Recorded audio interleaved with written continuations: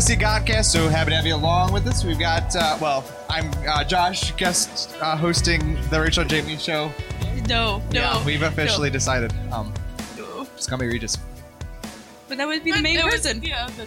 You could be Regis and Kelly. I'll be the guest. I don't know. Anyhow, so as you may have caught on to by the beginning of this podcast, we are officially beginning a new series. Mm-hmm. Joy is behind us, although I hope you still have joy. Yeah. Yes. Don't forget about joy. I hope Jesus is still over you, but we are on to the next series. I enjoyed that series. Yeah. Mm-hmm. It was a lot of fun. This week, we're on to a new series. So to start us off, we have a kind of a, it could be an interesting question. How many of you guys have ever had an invisible friend growing up? No. Well, this could be a very short conversation. Okay. I did not. I had friends that did, and I made fun of them for it. But the friends weren't invisible. The friends' friends were invisible. No. Yes. Whatever that would be. Whatever is the correct answer, yes. Okay, fine. Are you going to tell us about that, or is that just... No, I just made fun of them. Okay. I didn't know them personally. I didn't know them personally. I couldn't see them. I could have accidentally sat on them once. I don't know. Oh, what a good relationship you had with your friends, invisible friends. Okay. Well... When I think of invisible friends, I think of the episode of, I don't know if anybody watched The Nanny, but Gracie, the youngest one, had an invisible friend, and then to get rid of her, she ate her. But, like, it was fine. I didn't know.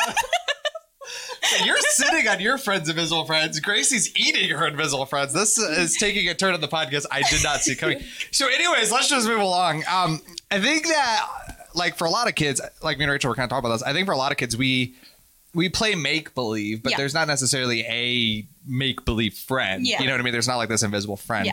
Yeah. Though some kids do that apparently and eat them. But there's something like, I guess we've already figured this out. There's something kind of awkward about conversing with someone you can't see.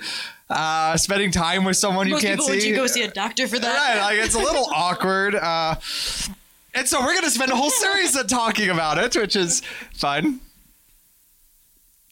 So anyways, this is the thing that I've come to learn recently, and it's been kind of impactful in my life. As awkward as this is, and as much of a stigma as there is around things invisible, I think a lot of times we convince ourselves as Christians that God is not invisible. Mm-hmm. God, who we can't see, we convince ourselves that he's just a distant, far away God. It's like if you we had a grandma that lived in like 3 other states away. Mm-hmm. Athene. Oh, she lived several states away. We only saw her a couple times a year. And so it was like she was distant, but I knew she wasn't invisible. Like that would be awkward to say my grandma's invisible. But I could see her. She just was distant. And I think that's how we think of God a lot of times. Right. Like, because it's awkward to think that God's like, we pray to an invisible guy and we worship an invisible guy and we serve. Like invisible is an awkward word. Yeah, exactly. We're like afraid of the word. Yeah, and so we when we consider God, we consider him just far, far away. Yeah. He's this distant deity. He's this big guy in the sky. And so we pray, we feel like we're talking to God, but he's way, way, way far away. And so it's like really long distance. But this is actually a pretty big problem for Christians because faith is not a belief in something distant. It's not a belief in something far away. Faith is actually a belief. It's a trust in someone that's very near. Yeah. And someone that's very present. And so if my grandma were here, which would be a story in itself, she's passed away, so I don't want to be quite the story. If she were here, like there's a difference between her being here and in West Virginia. Like she's near, though I can't see. This is just getting more awkward, isn't it? Christianity is based upon a belief and a trust and a relationship with someone very, very near. In fact, inside of me. Yeah. And so I can't think in my mind he's just far, far, far away. Christianity, there's a breakdown then. Mm-hmm. So I want to take a look at a couple of very familiar verses before we start unpacking this idea of identifying the invisible. Do you guys want to say I visible? Identifying the I visible? The I visible? Well, that's kind of how because identify I visible or identify invisible. Maybe it's just me. I don't know what you're trying to do. Okay. Me neither. You're talking to your imaginary friend. I am. He understands. Okay. So Okay. Hebrews 11, folks. So let's take a look at Hebrews 11. Hebrews 11 is the faith chapter. It's kind of infamous. We're going to take a look at that a lot throughout this series, I think. Good to know. Okay. down for later. Check. But there are two verses from Hebrews 11 that almost every Christian knows. We quote it in church, we know it, and it's verses 1 and 6. And what I've done here is I've sandwiched those two verses together in order to help us grasp identifying the invisible and why invisibility is so important to Christians. Okay, are you ready for this Already. hybrid verse? Yeah. This is Hebrews 11, 1/6. Okay. But without faith, things hoped for and not seen, it is impossible to please him. For he that cometh to God must believe that though he cannot be seen, he is. And that though he cannot be seen, he's a rewarder of them that diligently seek him who cannot be seen. Did you grasp that God can't be seen? Hold on. Yeah, you got it. But that's what faith requires, right? Faith, in order for there to be faith, there has to be something not seeable. According to verse 1. So obviously that took a bit of rearranging, but I think it sort of brings into view the importance of invisibility to faith. So we cannot please God without faith. And yet faith is what we hope for, but we do not see. And when we exercise faith, we're believing that God, who cannot be seen, is. And he is a rewarder when we seek him, though we can't see him. Yep. Is this making sense? Yeah. Okay. We're hanging on. We're Okay, here. so- We're here. Right with you. So it's kind of funny to think about, but honestly, the Bible has a whole lot to say about God being invisible. I actually did, just studied this out a lot this week. There's so many verses about God he's invisible, right? So the Bible tells us that he's a spirit, and as a spirit, he can't be seen. The Bible tells us he's an invisible king. It says that no one can or has seen him at any time. It says that he's ever present. He's unseeable.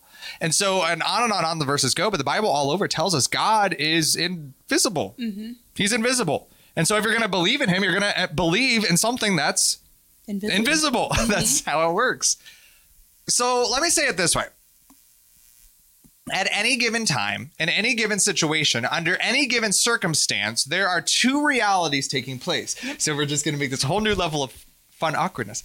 So not only is there invisibleness taking that place, but there are two realities. So there is a reality that we are experiencing and that we can see around us.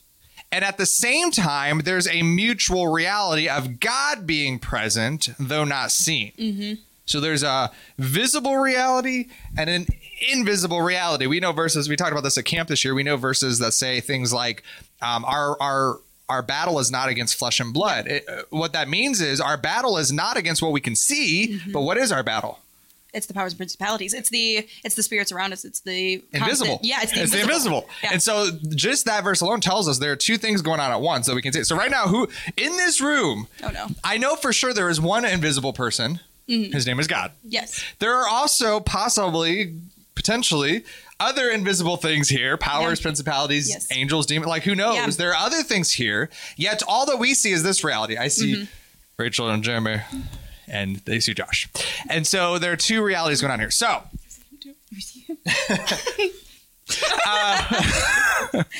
So one of the maybe best examples of this in the Bible, very well-known story, but one of the best examples of this in the Bible is Elisha and his servant. And so Elisha's enemies surround him. They're surrounded by this huge number. They're way outnumbered. And this is quite alarming and concerning to his servant. His servant starts to get concerned. And what we find out is that the reason the servant is concerned is because this servant was focused on what he could see. He was focused on one reality, and that was him and his master against a lot. Yeah. And so that concerned him because he was looking at that reality. All the servant can see was the adversary approaching. And yet Elisha tells the servant to open his eyes. He says, look beyond the reality that you can see to the reality that is. And so as Elisha's prays, the servant's eyes are open. And he sees that though the enemy is still present, and though the enemy is all around them like a multitude, that's still there. Elisha and the servants suddenly are supported by a mighty and large army. Yeah. So it was always there. They just couldn't see it. There were two realities taking place, two mutual things at one time. Yes. It makes total sense to me. Okay, well, that's good, Jim. So two realities exist, right? Yet you can only see one of them. Yes. Two realities are taking place all at once, and yet we can only experience the one. And it's for this reason that as Christians, we are a people who live, who walk, and who talk by faith. We base our lives upon what we believe to be true, though we may be unable to see it as true. Yeah. We believe that that angel army is around us, though we can only see the enemy's army. We believe that there are more for us than against us, though we can only see those against us. Yep. And so we base our lives upon the evidence of things seen. And so maybe I'm blowing this out of proportion, but personally for me, this is life-changing. This is really monumental to know that there's more than meets the eye. Like that phrase, more than meets the eye, that really is the life of a Christian, right? Yeah. Like there is more here than you can see. Because before, as a Christian, I would face a situation and I would pray that God would do something. But it was like he was really far. He was really distant. And it was like when you prayed to him, he had to check his plans, make sure that fits into my agenda, make sure, I decide which is best. And eventually, when the message finally gets back to me over it goes through the snail mail. Yeah, exactly. He uses pigeon carrier to answer my prayers. And so he may or he may not get back with me. And even then the answer may be, wait. Well, that's not an answer, pigeon. You know what I mean? Like, that's how we pray a lot of times. We pray thinking he's just this really distant God. But now, if we'll just identify the invisible, if we will see that right here, right in our midst, right with me, right here, right now, God is here. Any impossible situation I face, any circumstance that I find myself in, I'm not alone. Yeah. He's literally here with me. He's literally going through it with me. He's enduring it with me. And so I can know that right now, in this moment, the God who can't be seen is with me. I can know that as I pray to him, he's not off in the distance. He's not making distant decisions. He's ever present in my help and trouble. He's this second reality all around me. He's always fighting on my behalf, always fighting my battles, always taking care of things that I don't even recognize are going on. Yeah. And so what we have to grasp is that factual reality. Not what's seeable, but what's factual. God is here. He's present. This is truth. Always and at all times, God who cannot be seen is with us. He is present, though he is unseen. And so just like with Elisha's servant, the only thing that remains for us to do is to identify him, right? Identify the invisible. Identify that right now, right here, he's with me. Identify him.